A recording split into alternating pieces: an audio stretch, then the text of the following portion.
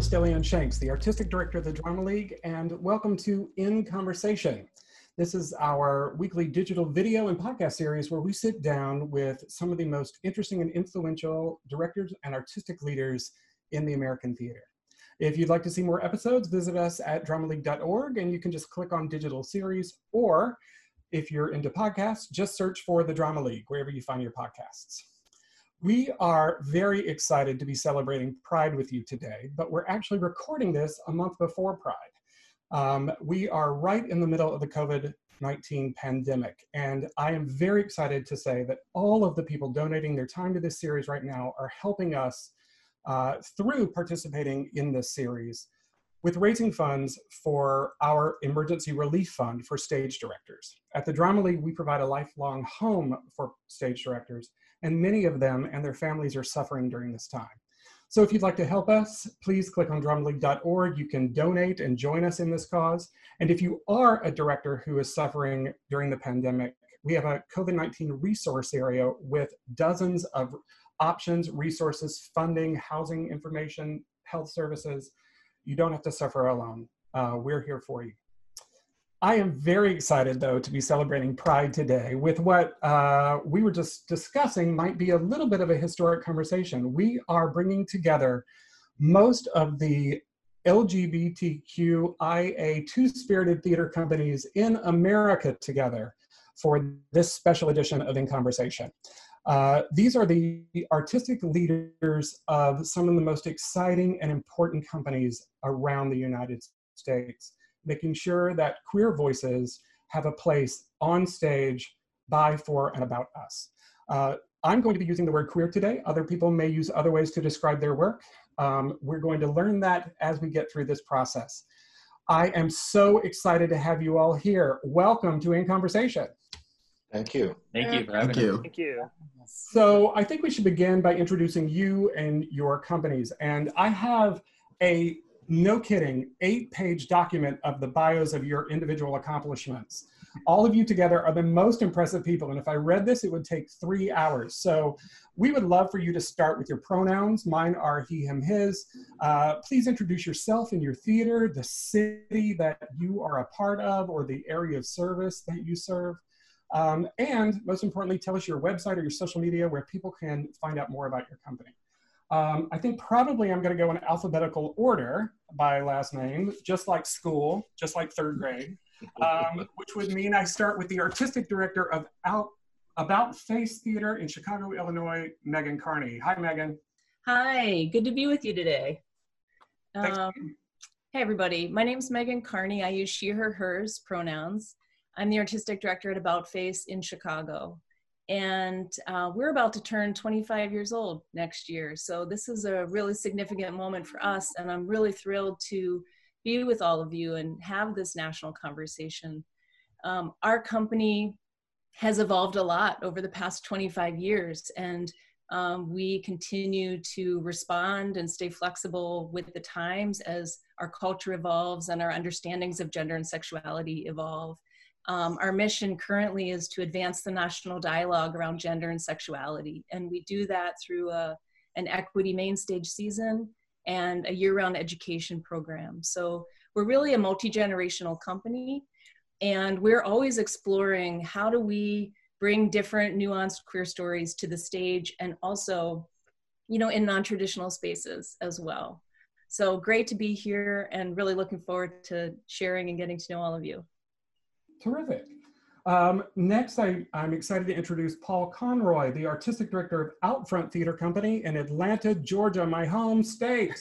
Well, hi, everyone. So my name is Paul Conroy. I use he, him, his pronouns. And I am, besides being the producing artistic director, I'm also the founder of Outfront Theater Company. We are located in Atlanta. I'm really excited to be here today and to talk to all of my colleagues. We're a relatively young theater. We're actually in the midst of our 4th season.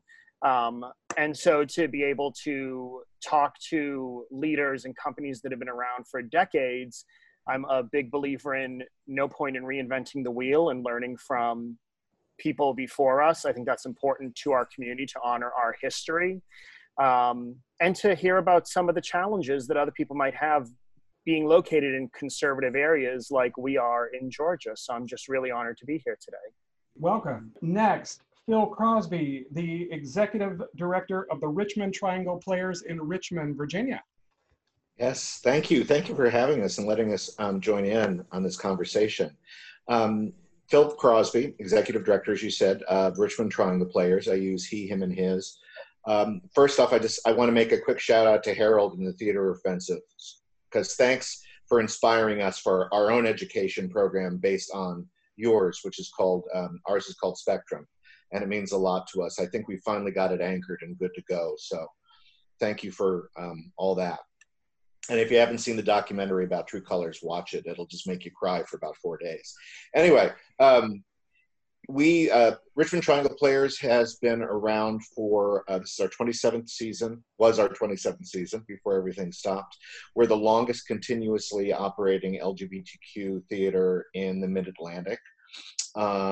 We have our own theater in a venue about 93 seats in one of the hottest neighborhoods, or at least it was, one of the hottest neighborhoods in Richmond.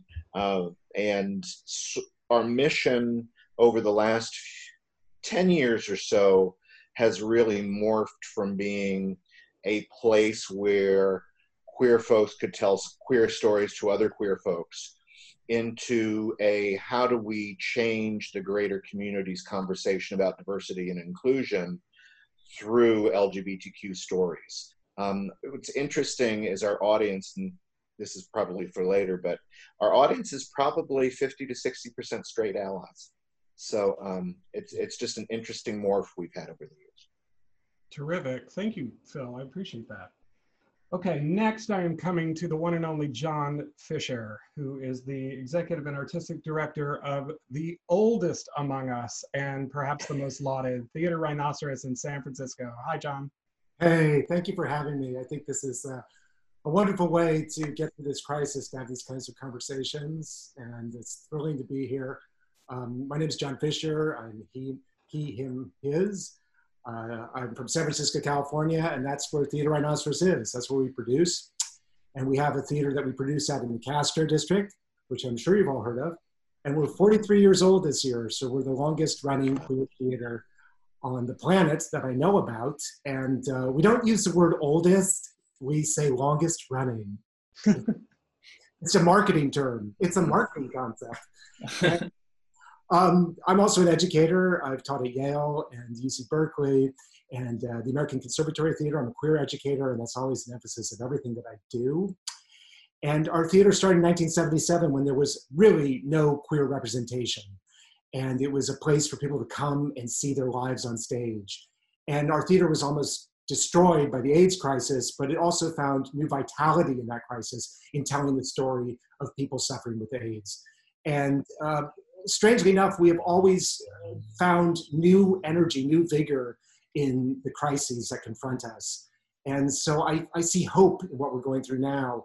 A number of years ago, our theater diversified from just telling gay male stories to telling the stories of lesbians, and it has further evolved and diversified to telling the stories of people who are on the unrepresented corners of the queer community, that of African-American lesbians, of Filipino-American lesbians, and trying to address the full spectrum of people in the queer community and the challenges they face, the trans community, and we're dedicated to that. Our current solution to the crisis has been to produce as much as we can online. And it's great to be having a Zoom experience again, because it's become almost a daily thing for me at this point, but to keep telling the stories, keep getting them out there, because I know that people want to hear them. And if I have anything to say to anybody, it's produce, produce, produce. Facebook Live, Zoom, any platform you can find, our stories need to be kept being told. Anything you can do, get online, produce, do readings, do monologues, find the performers and put them out there. But thank you so much for having me. It's really thrilling to be here and to hear these stories. And I too am here to draw inspiration. Thanks, John, and thanks for everything you do. The Drama League is a national organization, but we are based in New York City, and I am so glad to welcome the home team, Adam Odzes-Rubin, to the conversation. Adam, hello. Hi, thank you so much for having me, Gabriel. My name is Adam Odzes-Rubin, he, him, his.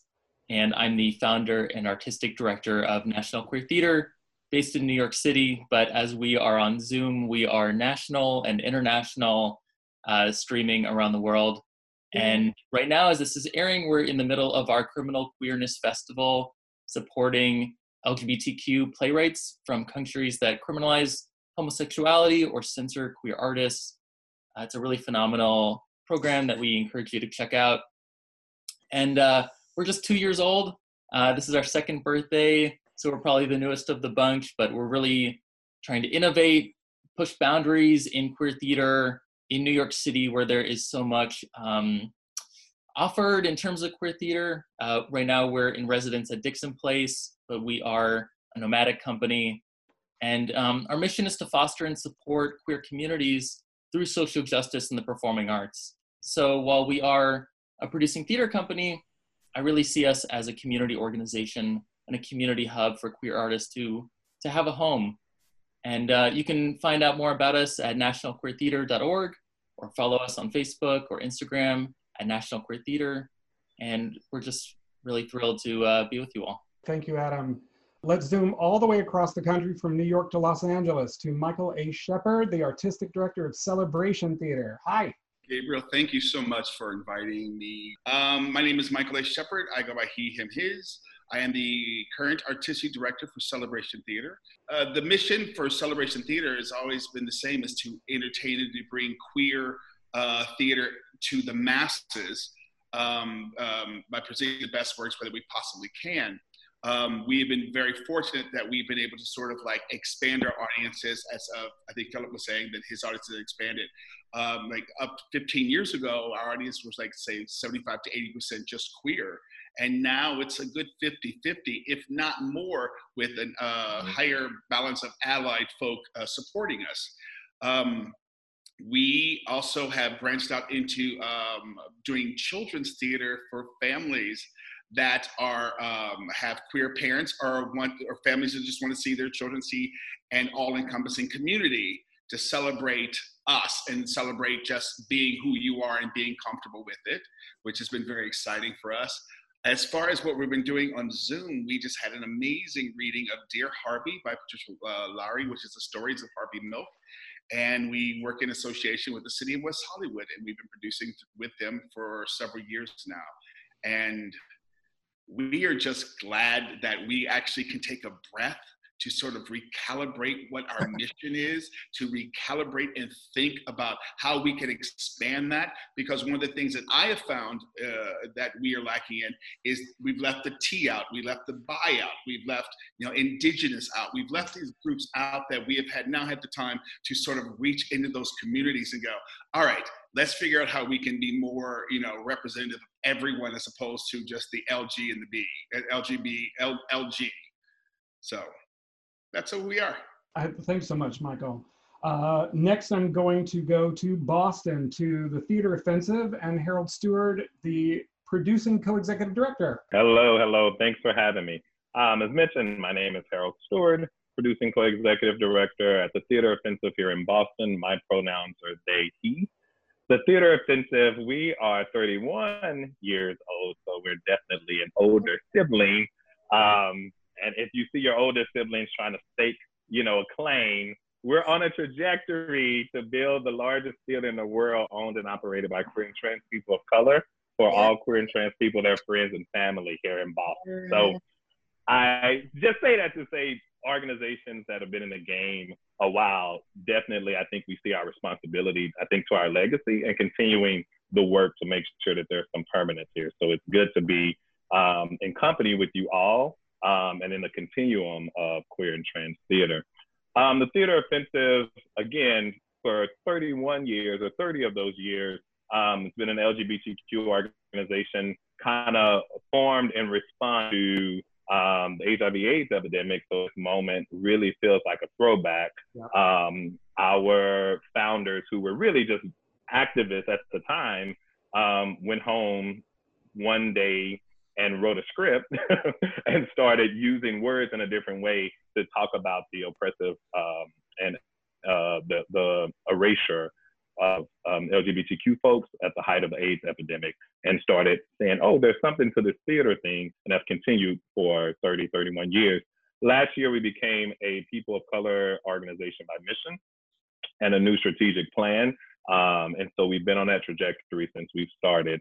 As Philip has mentioned, thank you, one of our oldest program actually, and our longest program, for 25 years, we've run True Colors Out Youth Theater, which has become a national model for LGBTQ youth, creative youth development. We have the distinct honor of being awarded an award from the White House, the Obama White House, for our youth program, and the last that kind of happened, so we appreciate that. And in addition to that, we have a community-based development process that we use to develop and present and share our work. We are also, Michael, venturing into queer family theater. So in a couple of weeks, or in June, we're doing a puppet show, a virtual queer puppet offering, so we can engage the whole family around our work. So definitely happy to be here in this historic moment with such distinguished guests and organizations. Harold, congratulations on the new mission and the new strategic plan. Those are huge organizational steps that I don't think a lot of people realize how fundamentally important and transformative they are and can be. So congratulations on that. Before we open this up, as someone whose last name begins with S, being at the end of the lunch line is always a problem. And so I want to say, last but definitely not least in the call, is my fellow S last name, Zach Stowe. Zach, thank you for being here. You are the president of Stage Q in Madison, Wisconsin. Hi, thank you so much for having me. This is really cool to be a part of this. My name is Zach Stowe. My pronouns are he, him, his. I am president and producing technical director for Stage Q in Madison, Wisconsin. We are celebrating our 20th season this coming year, so we're hitting a little bit of a birthday as well. We are a all-volunteer community theater, and we are a proud resident of the Bartell Theater in Madison, which is, as far as we are aware, the only theater collective in the country where all the residents run the theater building.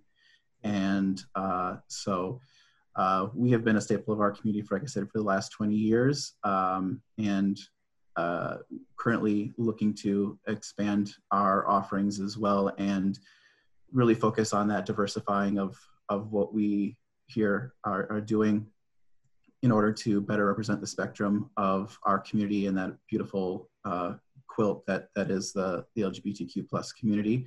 Our mission is to celebrate and represent queer representation in theater by producing works by and about LGBTQ plus people. And because we're a community theater, I think we have a fun, unique opportunity to really be inclusive and bring all sorts of people into the world of theater and art who don't normally do it, who want to give it a shot for the first time, and really be opening and welcoming. And something that I've always been proud of in my time here is Stage Q as a family. And once you volunteer with us, whether as an actor, director, stage manager, designer, crew, builder, usher, anything you can possibly imagine, you're part of that family forever. And it's really fun to keep that atmosphere. Thank you, Zach. I appreciate it. Wow, everybody, happy Pride. Thank you for this. Thanks for being here. I guess before we get started today, I want to just say that Pride is what we're gathered for and kind of what we want to talk about, but I do want to recognize that we are recording this in the middle of some tough times, and obviously the pandemic is having an effect on the entire world, and that also means our companies and our communities. But specifically today, we are recording this on May 28th, 2020, and we are recording this in the context of the loss yesterday of Larry Kramer, who is iconic inside and outside our community. It isn't long ago that we lost Terrence McNally and Maria Irene Forness, two of the playwrights that were foundational to the work of queer theater.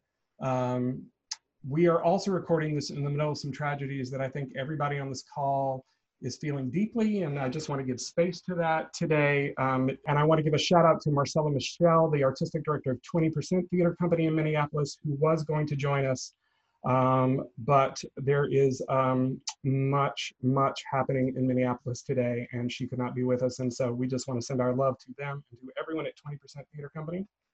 And of course, we want to talk about the murder of Ahmaud Arbery, which happened in Georgia. And so Paul and everyone at OutProud, we know that you were feeling that deeply, and we just want to give our solidarity with you and everyone in Georgia around that.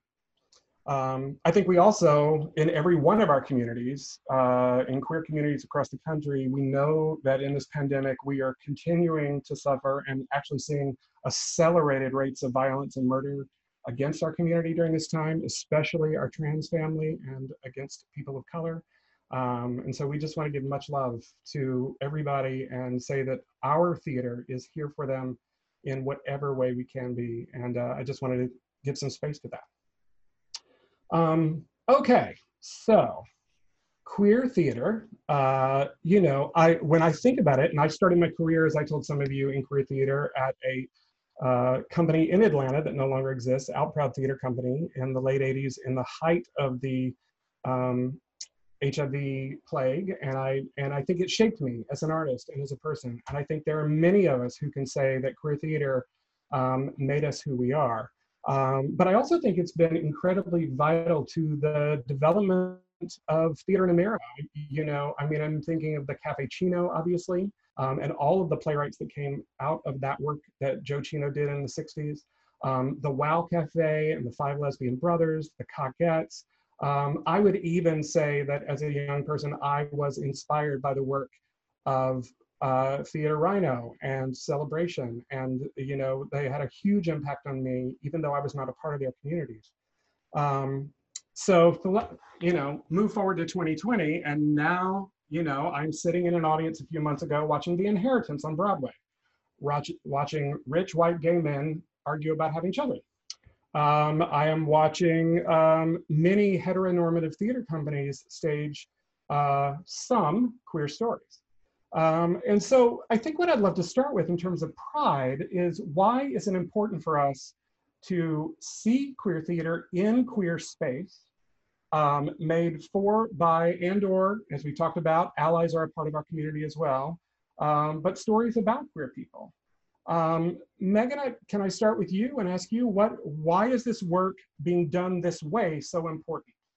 I think it's so important to continue to tap back into the possibility of theater as a place for transformation and experimentation and capturing the imagination and really incubating new ideas.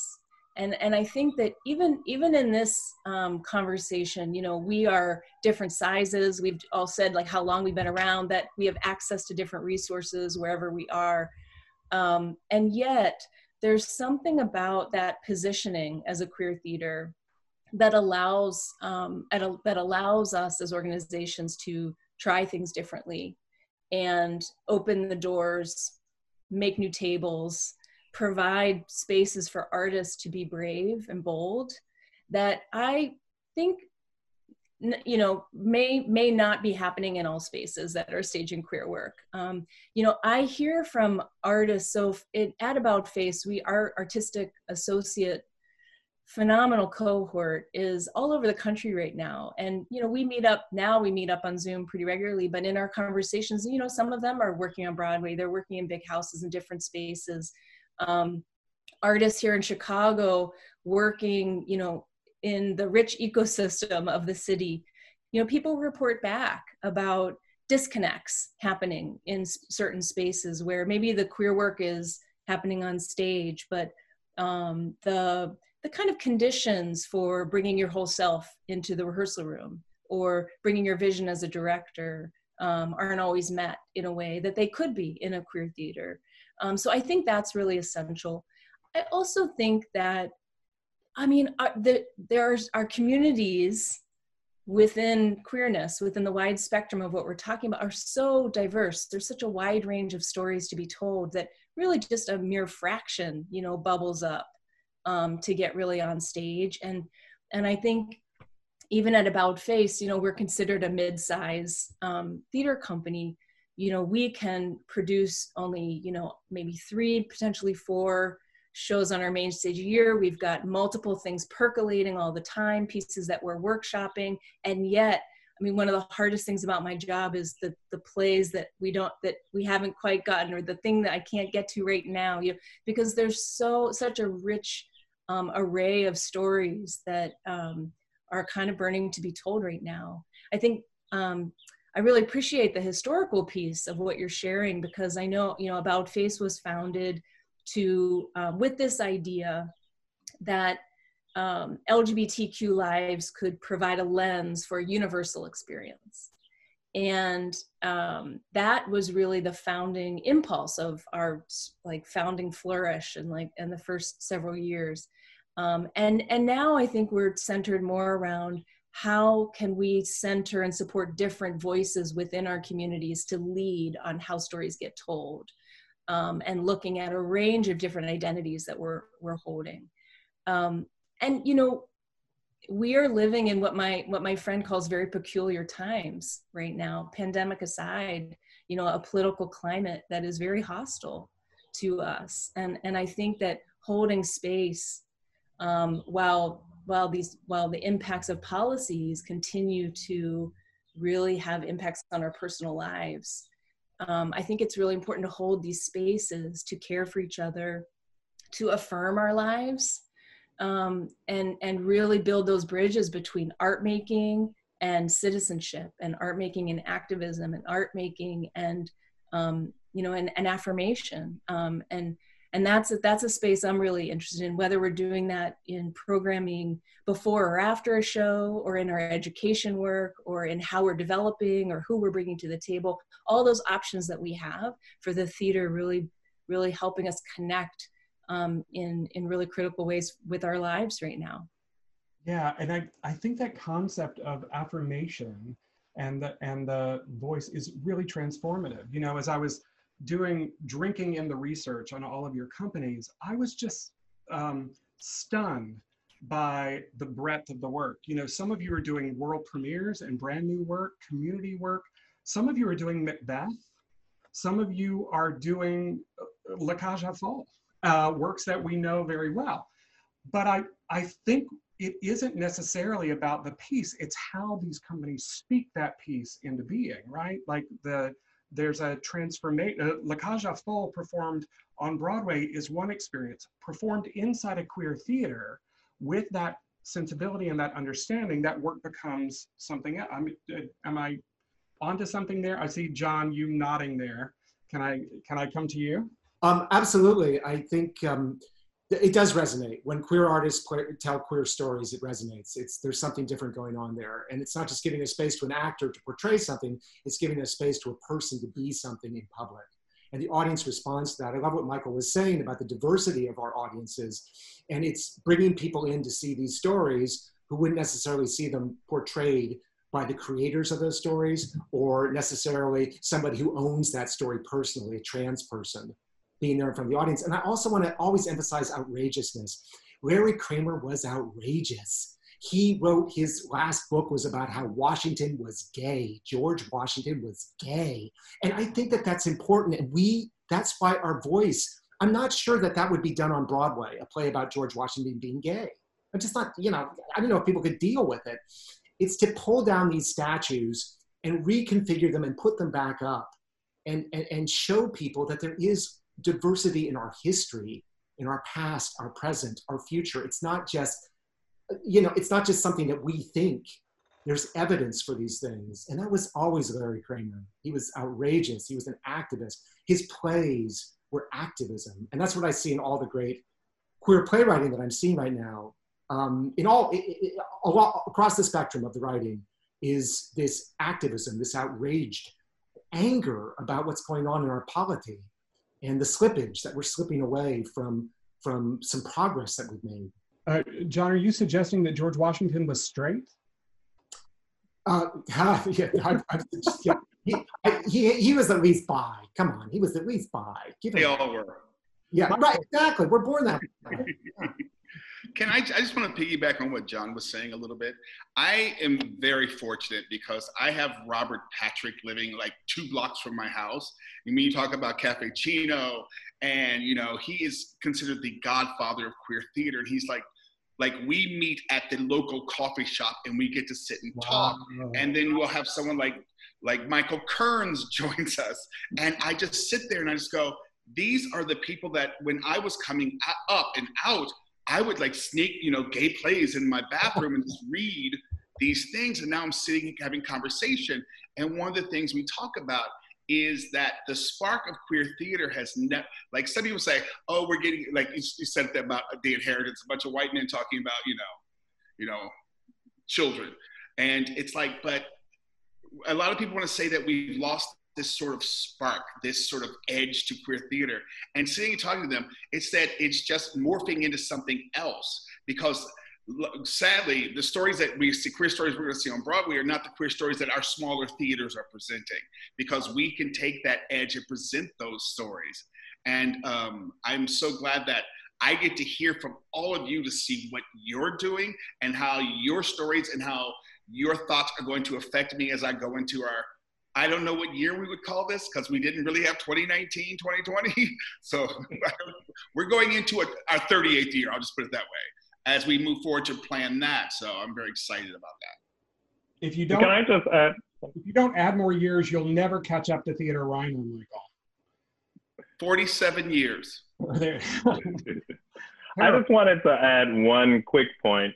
And I think really, if it's truly queer theater, then it's always moving the art form forward, right? So it is innovative, it's risk-taking, it's looking at a normative structure and saying what else is possible. So this question of why queer theater is like, it typically is our guide somewhere else, right? And there's been models, especially out of the 70s and 80s, where some of the larger dominant, even gay organizations or the theater establishment will go to the fringe spaces to kind of see what's new, what's hot, what's relevant. And hopefully in the perfect kind of marriage of ideas, they work together with some of the people who've been producing in bars and their homes and things like that. But definitely there's this conversation between what some folks may say contemporary, and I would just say, a new type of relevance and propelling the whole field forward. So much so that while we're talking about queer theater for queer theater's sake, you can look back and see the queer effect on the theater field as, a whole, right? In terms of where queer culture shows up now, even if the playwright and the subject matter is not uniquely queer. Right. I would add, if we're talking about Broadway, there's a play like The Inheritance on Broadway at the same time as you have Jeremy O. Harris's Slave Play on Broadway, which is so radical and intersectional and in your face and, really shocking for both white and Black members of the audience who are watching this play that is this really tense and funny and crazy play about race and interracial relationships and queer interracial relationships. And having that at the same time as The Inheritance, I think is really pushing the whole mainstream theater forward. And it really has ripple effects across the entire country where the queer theater on Broadway, while you have, a really nice kind of inclusive play like The Prom, and then you follow that up with Slave Play, the kind of radical queer theater that so many of these companies have been fermenting over the decades really comes to fruition in the mainstream on Broadway with a play like Slave Play. So that makes me really excited about the future because you have a downtown young Black queer artist like Jeremy O. Harris who is getting his Broadway debut. And that feels like this reemergence of this new era for queer theater, which is so exciting for us in New York. Just a sec. My bringing up of The Inheritance is not so much, I think Matthew Lopez, I think the play is masterfully written and a beautiful epic work about our history. What I am intrigued by, though, is the idea of Broadway and its space and what it means to do a play there or in our big commercial or large institutions, versus spaces that state as their mission what many of you have stated, that you are trying to serve a very specific community. Many of you used the word spectrum, which I thought was really beautiful, and to lift that up. And so I don't know that I think, you know, anything on Broadway is bad or good. Just, I don't think art should have bad or good placed on it. I'm not sure, you know, I don't think art should be in competition with other pieces of art. But I do think that there is something vastly different about the electric energy I've had inside queer theater companies. Sitting in your audiences, as a director in your companies, the conversation shifts. And so I just want to clarify, I love The Inheritance, but it doesn't feel made for me in a way that I think some of the work of your companies speaks deeply to my soul. So I just want to clarify that. Can I just follow up on that? And the question you asked earlier about more heteronormative companies doing some of this work. We, a few years ago, actually got into a little battle with the large, sort of biggest house in town. We'd been on the waiting list to produce Fun Home.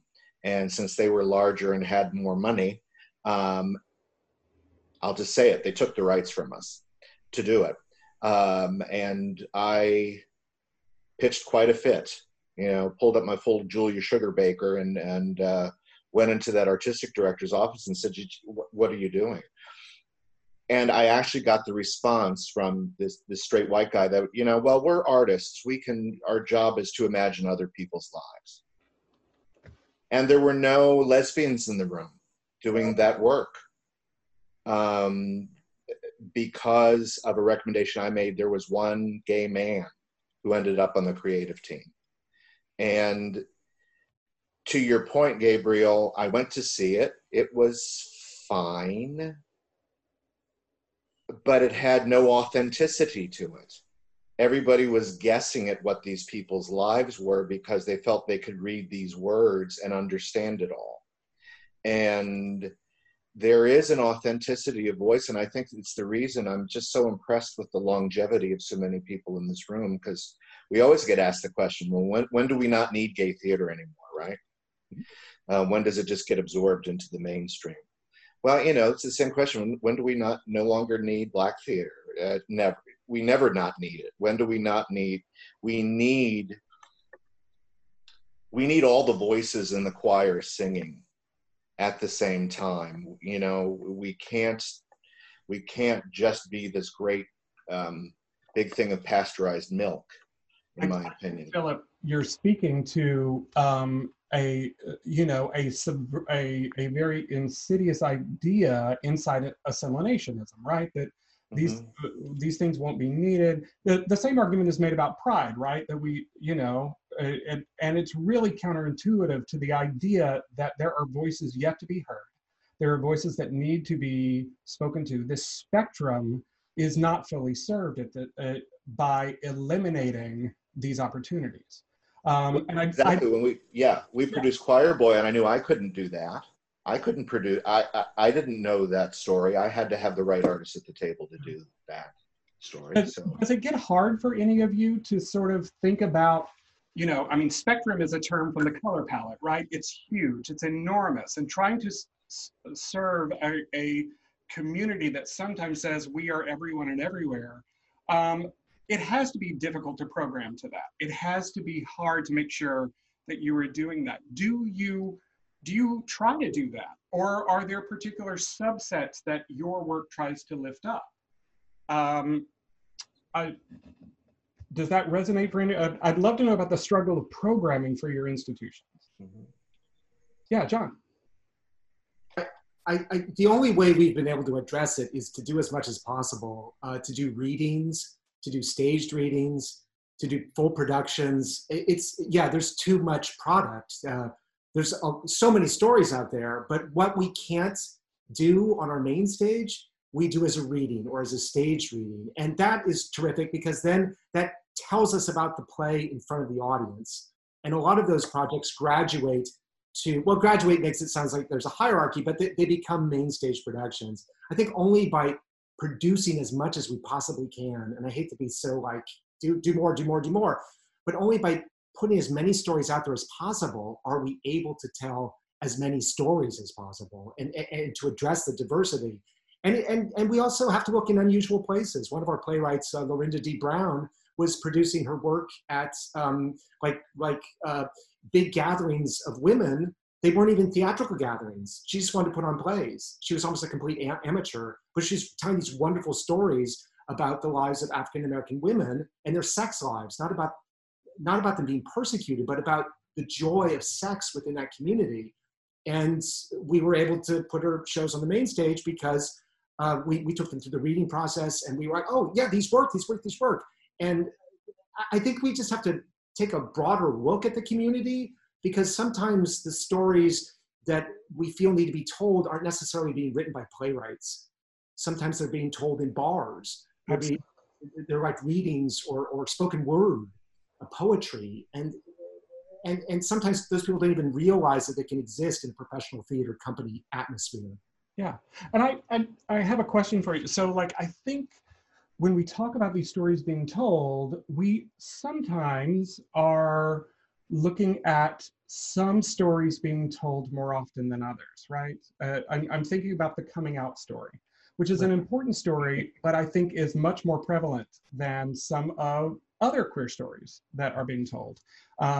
I and Nylan, the Associate Artistic Director of the Drama League, have a joke that if we see one more play about a lesbian who's never been kissed, we are going to like burn a theater down, especially a teenage lesbian who has never been kissed.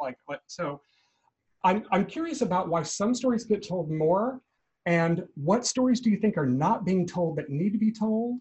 How do you balance those things? How do you search out those things? I was going to say, thinking about the theater offensive, and again, our strategic planning process took 2 years, because, you know, one of the things you look at is like, what's relevant for the moment, and like, not who we've been, but who do we want to become. And when we were working on the mission, it was important. We have a name called the Theater Offensive, so that came into play. Are you going to change the name? Like, are you still offensive? And I say, well, the offensive is the affirmative for me. But in our mission, we talked about celebrating cultural abundance, right? So, which meant that there was a lot of stories that we could kind of talk about, that, you know, everything wasn't in opposition to oppression in a way in which we're anti, but sometimes, you know, just living and breathing and dancing and, you know, I don't know if this is PG-13, so I would say having sex, or like all of that stuff is around important. Those stories are important to our being, and they're in direct opposition to people who do not want you to exist, right? So I think when we're thinking about the work that we do, it's like, well, we produce like our life is dependent upon it, because it is, right? It is important that we develop these stories, that we share them out. I identify as a safe, sex positive Southern sissy, to kind of highlight, you know, I'm from the South and I grew up in the church, and I like a lot of what the church was doing. And part of that Dallas religious upbringing, there's a pastor in our community, an icon, Zan Wesley Holmes, and his students, seminary students, will always say that Pastor Holmes taught us to preach with the Bible in one hand and the newspaper in the other. And I take that to think that the Theater Offensive, we produce with a play in one hand and the newspaper in the other. And it's not necessarily what's coming out of dominant media, but those community conversations. What have we heard? Because we have this moment to be relevant. We have this moment to think about nostalgia. We have this moment to think about like what's next. But, you know, there ought to be some things in conjunction with the play that you are relying on for, like, is this what we need to be doing right now? I think you're really speaking to something, and I'm going to pivot a little bit here, because I know that you and I were talking before a little bit about the intersectional nature of this work. And for people who aren't familiar with Kimberly Crenshaw's work, she coined the term intersectionality to talk about one's societal position, and how it's determined by various degrees of intersections with race and class and age and sexuality and gender. And so we are all intersectional, right? And everyone working in queer theater is encountering intersectionality in every moment we make work. I am curious about the wrestling of that work today. And I know, Adam, your company has done a lot of work in this area. about making sure that not only queerness is supported, but the various intersectionalities that inform the people and the voices and that spectrum are supported as well. Adam, do you have any thoughts on how you're approaching that question at National Queer Theater? Yeah, absolutely. I mean, one thing that really shocked me was reading this study that HowlRound published that said that in last season, lower theaters across America produced 0% plays written by transgender and non-binary playwrights. And to me, that's so offensive and so exclusionary. And I have so many playwrights that I work with who are trans and non-binary, whose work is like so magical and so powerful. And it's offensive that their stories aren't being told. And this is a form of erasure that's happening across the American theater. And so I don't feel like we are trying to be inclusive. I feel like it's our responsibility to produce work by trans playwrights, by non-binary playwrights, by HIV positive playwrights and immigrant playwrights, and to include these artists not as a form of tokenization, but because they are a part of the communities that we live in and operate in. And the fact that some of these artists have been excluded for so long, including lesbian artists, including bisexual artists, immigrant artists, you know, that's unacceptable. And we have to do a lot of work to erase the years of, in queer theater, especially this kind of gay, white, male, cisgender supremacy that has permeated our field. And, you know, from this conversation, I hear a lot of folks are doing this work to diversify their theaters. And I think, you know, being a millennial founder of a theater company, being in New York City, being so young, that, you know, that was just the intention from the get-go. That was a given. It wasn't something we had to plan later. It's critical that we work with artists across the queer spectrum and that we do it in a way that is uplifting the voices of those who are most marginalized. Great. Harold, I know you had some thoughts about intersectionality you wanted to share. Yeah, definitely at the Theater Offensive, you know, we think about lineage and especially queer lineage. So I will go a couple of years before Kimberly Crenshaw, not to discount anything from Kimberly Crenshaw, to just bring up the Combahee River Collective with Barbara and Beverly Smith, the twin sisters, Demita Frazier, as a comrade and colleague. And that collective largely made up of Black lesbians who would meet in Cambridge and the greater Boston area, that would go on to connect with folks like Audre Lorde and really just talk about, you know, the feminist movement at the intersection, even though there wasn't a word that was coined then, of Blackness and other things. What they coined was identity politics, which created, you know, some foundational thinking around the intersections of identity. And what they even added was, and really made sure we understood there was a class analysis that was missing as well. So when they gave us that kind of Combahee River Collective statement, you see the influence on Kimberly Crenshaw that's also acknowledged by Kimberly Crenshaw from the Combahee River Collective statement and Black lesbian women. And at the Theater Offensive, you know, that's core to how we program as well. There's another Black feminist, Kathy Cohen, who comes out early 90s with an essay, Punk Bulldaggers and Welfare Queens, the radical possibility of queer politics. I think that's right. But really saying, if we were going to be a political organization around the intersections of queerness, then we really needed to be working with the most marginalized and those facing economic challenges as well.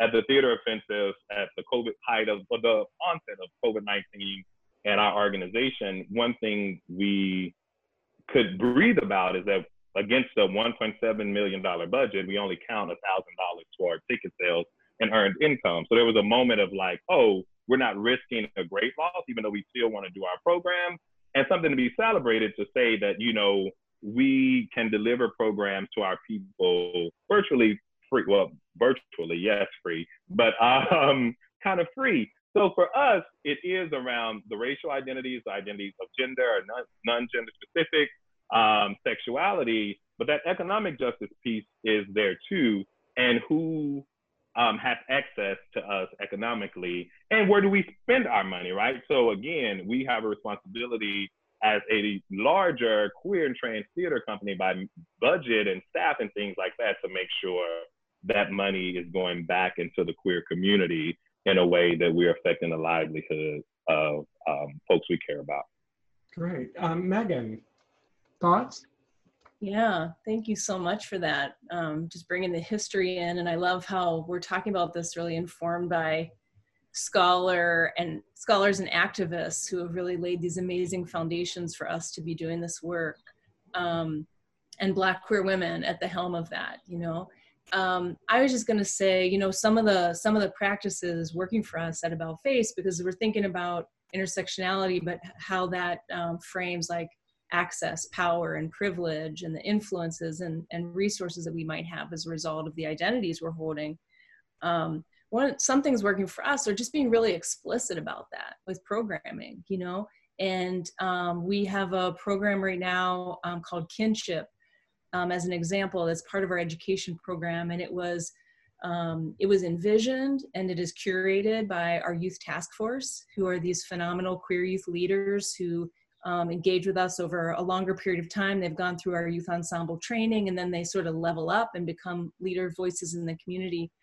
And they birthed this idea of Kinship as an all ages experimental performance art space that really explicitly centers queer and trans youth of color as the leaders and as the central performers. And for us, it was just really important to weave that language in when we talk about the program, when we promote the program, in however we're shaping the space, because I think there are assumptions around whiteness and assumptions around gayness and assumptions around queer community that we're still, breaking down. And so I think to be inclusive, and in some ways borrowing from other activist cultures like disability culture, activism, of like putting a radical welcome out there, can really start to shape culture for those of us who are inside organizations that have been around for a while, and we are trying to do that culture change from the inside, and really try to change the dynamics with communities. So,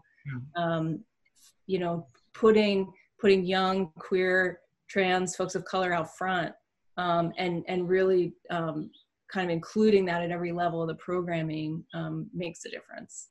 Megan, I just want to follow you around with a notebook and write down things you say.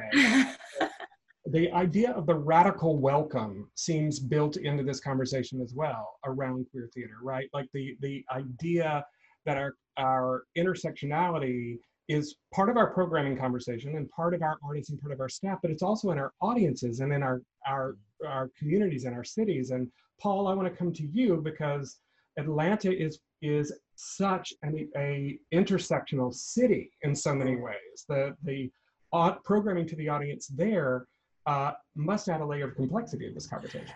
Yeah, and one thing that I thought of as everyone was talking was, I'm not a shy person, and I will call out our season ticket holders if I see they are only coming to programming of which they identify. So if we present a show about a trans story and I see attendance is down, and I look at someone the next show and I say, you weren't here last time, then I want to call them out, because we're all human, and these are universal stories that anyone can understand. Atlanta is a very hard market, not just for us, but for other theaters too, that speak to voices that aren't always at the table. The population of Atlanta is basically 50% Black and 50% white. We have separate prides. It's very clear neighborhoods that have been entrenched with these racist histories, and trying to break that down, and within the queer community as well. I kind of look at it that we're always all we can do is improve. All we can do is take one small step forward and try to be as inclusive as we can, and we can all always learn. And that's something that we try to push, not just the artists, but like I said, the audiences to do as well. We did La Caja Falls this year, and it was great and it was fun. And I can tell you, as soon as this crisis is over, I'm going to want to see comedies and musicals, because I'm just too depressed most of the time. But this coming our coming season, hopefully, we're planning on doing This Bitter Earth by Harrison David Rivers, which deals with Black Lives Matter. And it's a amazing piece. And we're in a powder keg. We're in one of 4 states that does not have hate crime legislation. And that's a show that aggressively we will go after people within our own community that don't want to talk about that and say, no, you're going to come and talk about it. You're going to sit here for 2 hours. And if that's the way to start a conversation, then that's how it has to be. Yeah. Also, shout out to Harrison, a friend of the Drama League and a friend to a lot of people on this call, and who is also in Minneapolis today and giving a lot of love there. Zach, I'd love to have you weigh in on this. I don't have population numbers in me, but I'm thinking Madison is the smallest city represented today. What does an intersectional queer theater look like in Madison? Madison, for the size population we have, it has a lot of theater, and it becomes saturated very, very quickly. And a lot of them find their own niches, and sometimes intersectionality is hard to come by in that sense because everyone wants to jump on their little niche. And it's, I think, it's important for us to listen to the communities that we serve, because people are hungry for seeing themselves and in all aspects of themselves on stage. That was one of the first things I remember doing when I kind of rose to the top of Stage Q was, you know, I check your privilege and go, I should listen to what other people want to see, and making sure that people see themselves on that stage and feel seen and heard is, I think, extremely important. And in a smaller community like this, I mean, Madison's still big for Wisconsin standards, but it's still very important for everyone to get a chance to see themselves. It can be tricky being, you know, a community theater with smaller resources, smaller budgets. We really don't, you know, we have volunteer staff. So putting on lots of programming is tricky in shows that require a little bit more resources are trickier to do, but still working hard to dig deep and find those stories that don't get told often. They're there.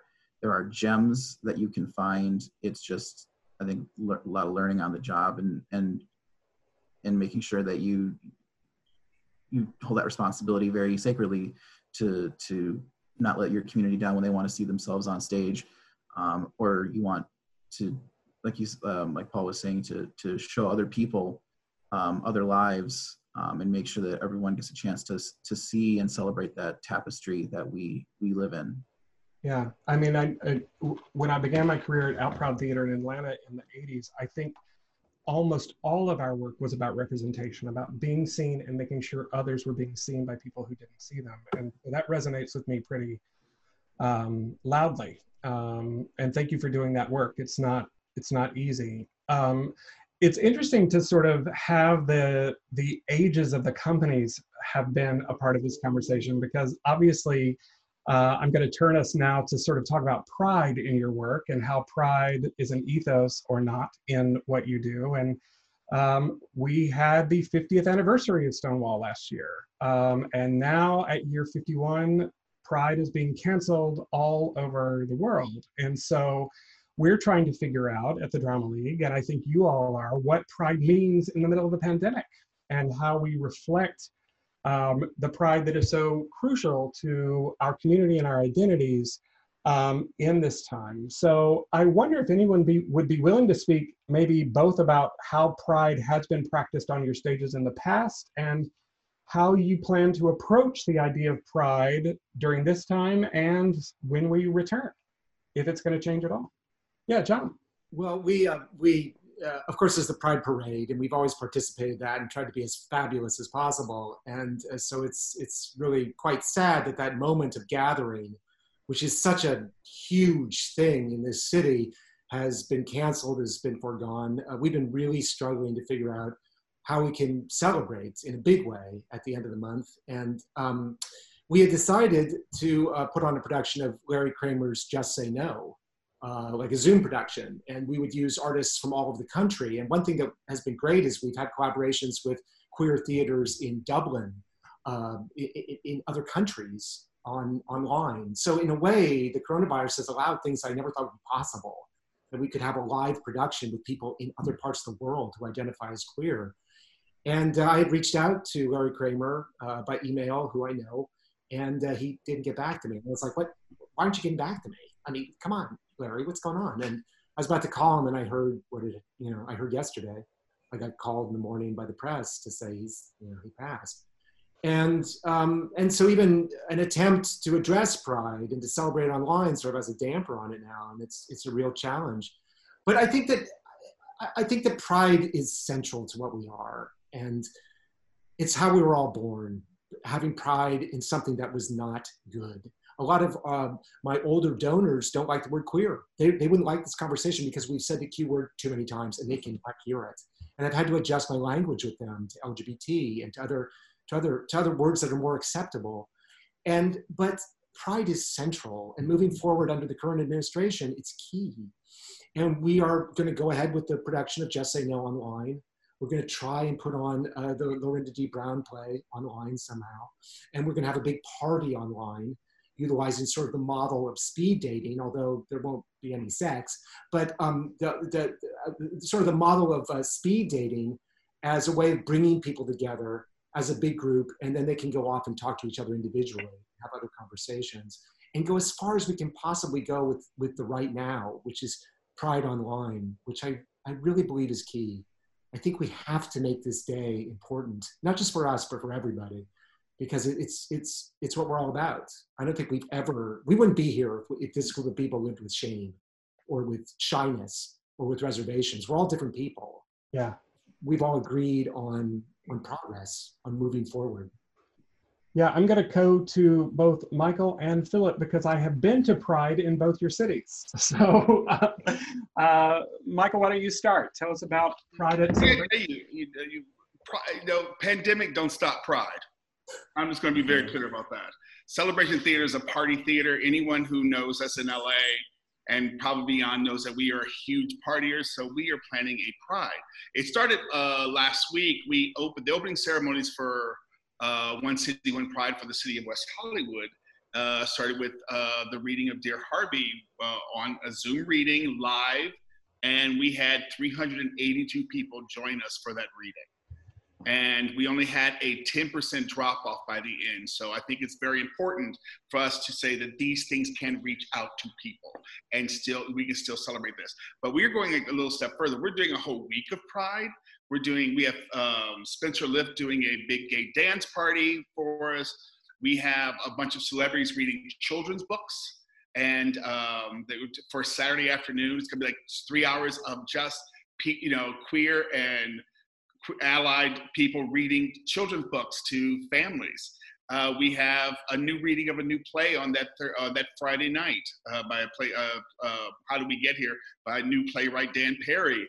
We're doing a reading, not a reading, but we're doing a video watch, a watch party. That's what it's called, a watch party of the lesbian story on Netflix. Someone help me. It's called A Beautiful. No one watches Netflix. There are a bunch of lesbian shows on Netflix. Which one are you talking about? It's the one about the two women. It's just so sad. It's the one about two women? That's not helpful. It's the one about the two women who are baseball players who met. It's a beautiful story. It's I can't remember the name of it. That's so sad. But we're doing a watch party for that. We'll look it up and we will put it in the comments below. This video. And we're doing a watch party for that. So we have all these activities planned, and we're launching them this week and on Monday, and we're very excited about that we still get to celebrate Pride in the way that Celebration celebrates every year. Great. How about you, Philip? In Richmond? Well, Richmond's weird in many ways, but Richmond's weird because our actual Pride celebration has always been in September. Our proximity to DC and New York has always meant that no one wanted to put on a party here with no one coming, right? And then Hampton Roads, which is the bigger area of the city, has the third week in June. So we've always done September. It's still high. It's not officially been announced. It's highly likely the party won't happen because it's grown to be, you'd be very proud, Gabriel, it's been grown to be 10 to 15,000 people in Richmond celebrating that in September, which is lovely. I'm talking with the Pride Coalition to do in June. A couple of years ago, the first piece of queer public art in Richmond was the plaza we painted in front of our theater, which was a rainbow plaza of stuff. And it's gotten, torn up because buses run over it. So we're talking about at least doing that to celebrate Pride, make a little community moment out of it. One other piece, though, I wanted to talk about an ongoing commitment to Pride that we've got, and I guess I've got because of my age a little bit. You mentioned Larry Kramer. I was talking to a colleague this week who's associated with the theater in 30s, comes to our shows and didn't know who Larry Kramer was. No. Had come to Normal Heart and didn't have any cognizance of that. I run into folks all the time who don't understand who the participants were in Stonewall, who don't understand what the quilt was and what it meant to folks. And so I do think there's a way we can keep Pride active by not letting that history die and fade. Not just, not just the gay white men's history either. There are a lot of histories through the 70s and 80s and on that haven't even been told yet, or not told in the right way. And I think that becomes part of the Pride responsibility too. It's one of my big important causes. I think one of the legacies of the plague that we don't talk about is that there was a generation of theater artists lost. Mm-hmm. And a loss of information and history and knowledge being passed down. And so a lot of the playwrights that were very formative for me, Robert Chesley and Victor Bumbalow and Jane Chambers and Rebecca Ranson, and these are names that are foreign to anyone mm-hmm. under the age of 40 in the queer theater community. And so I am curious about how we present a legacy of work and how we make sure that we celebrate those playwrights who are happening today. We celebrate the classic heroes of our field, like Larry, but those seminal writers of the 80s and 90s, 70s, 80s, 90s, I would say, have really suffered in terms of invisibility. And so I hear you, Philip.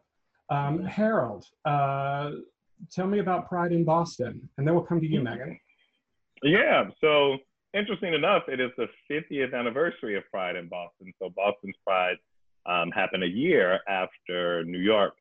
And so our Pride Parade has been canceled as well. And the Theater Offensive, I've been with the organization about 3 years, have always had, I can talk about 3 years of Pride programming that is included. Always working with the Boston Center for the Arts in partnership in June and the kind of organizers of Pride. When I first came, it was the year anniversary of the Pulse shooting. So we did some readings from plays developed in response to that.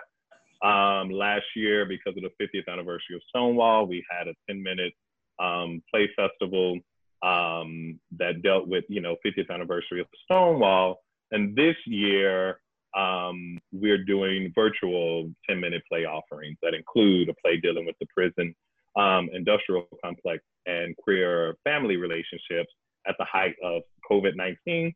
All three playwrights were commissioned, and I told them, because I wasn't necessarily ready to have COVID conversations yet, so I said, just write to the mission. And all three came back with some version of a story around COVID-19. One by a trans woman playing right, Dame Eddie out of DC, looking at a trans woman, a complicated relationship with memory, her Republican partner who's working at the administration. So I'm just like, y'all gonna layer all of this shit into like 10 or 15 minutes, like, okay. And then the youth piece, that's some animals doing a homework assignment around their family structure, and one has a queer family than the other one, and the other one gets like envious and like, I want that family. And I think for the Theater Offensive, it's beautiful to be able to offer those things and continue to celebrate 50 years of Pride here in Boston with our kind of national, international community. And what I'll say for the Theater Offensive, and definitely for myself, just thinking about this conversation, Pride feels essential. Pride is also very complicated for a lot of people. And Pride has to be this place of possibilities, right? So the historic possibilities that were there, and how do we kind of continue so we're not stuck in the moment. We are talking about the relevance of the moment. And that starts with, you know, Pride started out as a riot. It's morphed into a lot of different things. There are a lot of possibilities under the umbrella of the rainbows, literally. But, you know, I think it's important for us, if we don't complicate Pride, right, in terms of like its commercial value, and again, just to create, I think, some more possibilities for it as well, you know, then I think that's a lost kind of conversation. So how do we hold all the complexities and the beauty of Pride as essential? But, you know, it's complicated for some folks. Megan, I'm going to come to you. We are running out of time, so I'll ask you to be a little brief. You bet. For just like a sidebar, I feel like the word legacy has come up a couple times in this conversation, and I've been thinking a lot about how to connect this moment with some of the past that we're talking about and building those bridges, and talking with artists working today and asking who are your influences, and doing some of that tracing, you know what I mean? Maybe that's just like a project some of us want to work on the side sometime. But to this question, typically for this time of year, we're like running a show or wrapping up a show, or and then culminating our youth work. And since we are going online and we're trying not to overproduce, because we're trying to like also take care of ourselves and all that, we are going to be streaming a play from this season. It was a solo work that we premiered at the top of the year. It's called Packing, written and performed by artistic associate Scott Bradley and directed by Che Yu. And we're going to be streaming that in June. And then also our touring cast that was about to go into schools and be really busy all spring has a show called Power and Pride. And they've been back in the virtual rehearsal room kind of adapting all of that material. And we're going to be rolling that out in a series throughout the month. So I look forward to sharing that with all of you. Great. Well, I also, as we start to have to pull this to a close, I want to say that in the page for this video, we'll make sure that all of the theater's websites are placed, and we will share their Pride activities with links to all of that. So we'll make sure if you're watching this, there's a place for you to find that in one central source, and we'll share that with all the companies as well. I do have one final question, and I'd love to have everyone answer it, you know, as we wish you a happy Pride. And it's really, you know, you've got a lot of people listening to you at this moment who are probably interested in helping you get through this moment. And this is COVID theater, whether you are doing hetero theater or queer theater or any kind of theater, it is a struggle right now to get through this moment. So I would like to ask all of you, what can we, the listeners and the communities that care about queer theater companies, do to help you thrive? Do you need us to donate? And if so, how? Can we buy tickets to next season yet? Can we volunteer? We talked about volunteering a little bit. How can we be a part of what you're doing? Would anyone like to start that conversation? I'll go first. Great, Paul.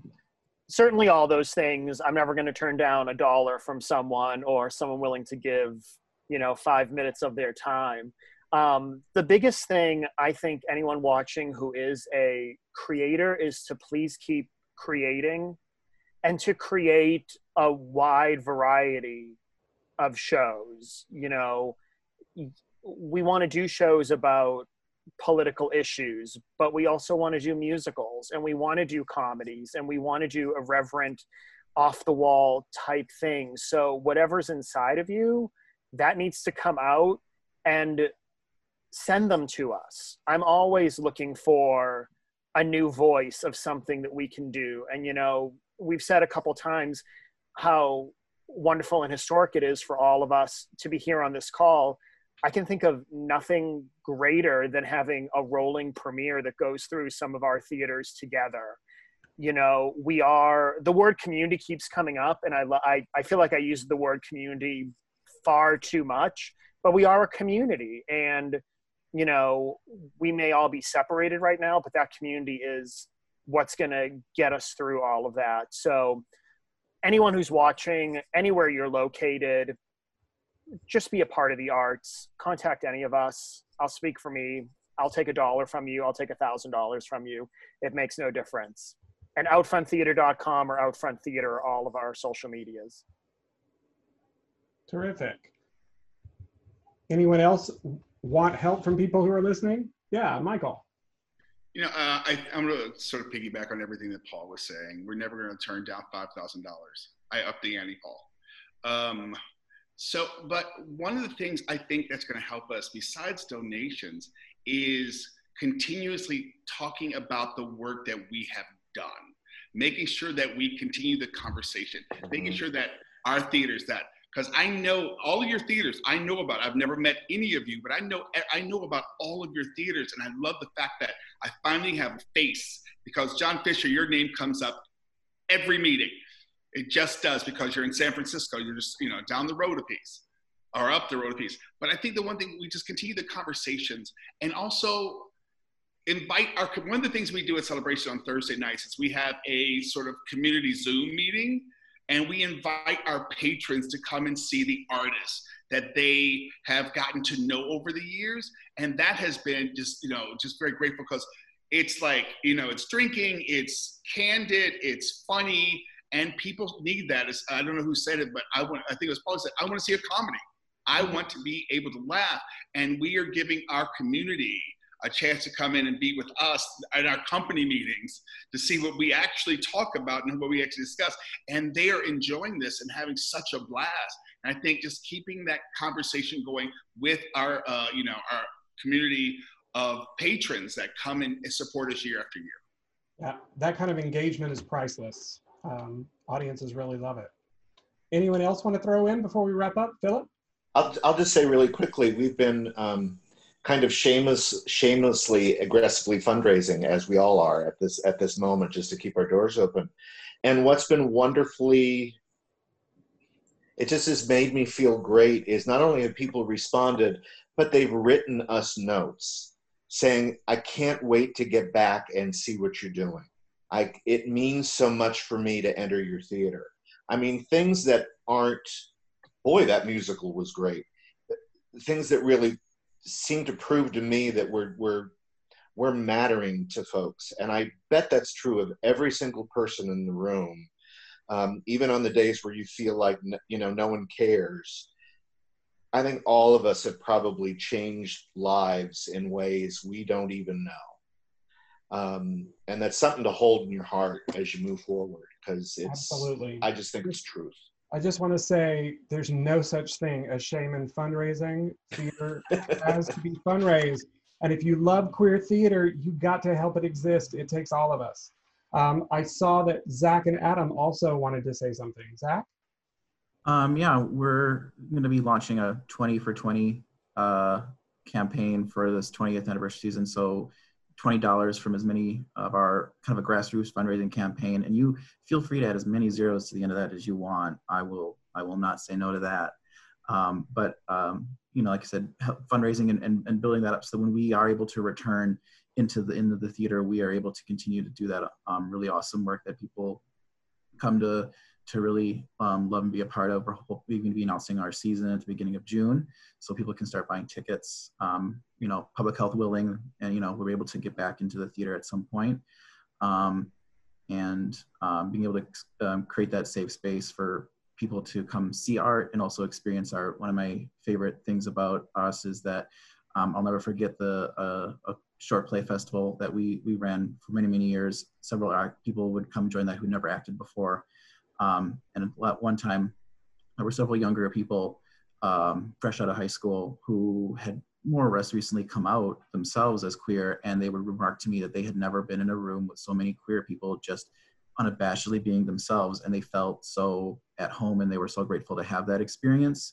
and it felt so amazing to be able to provide that experience.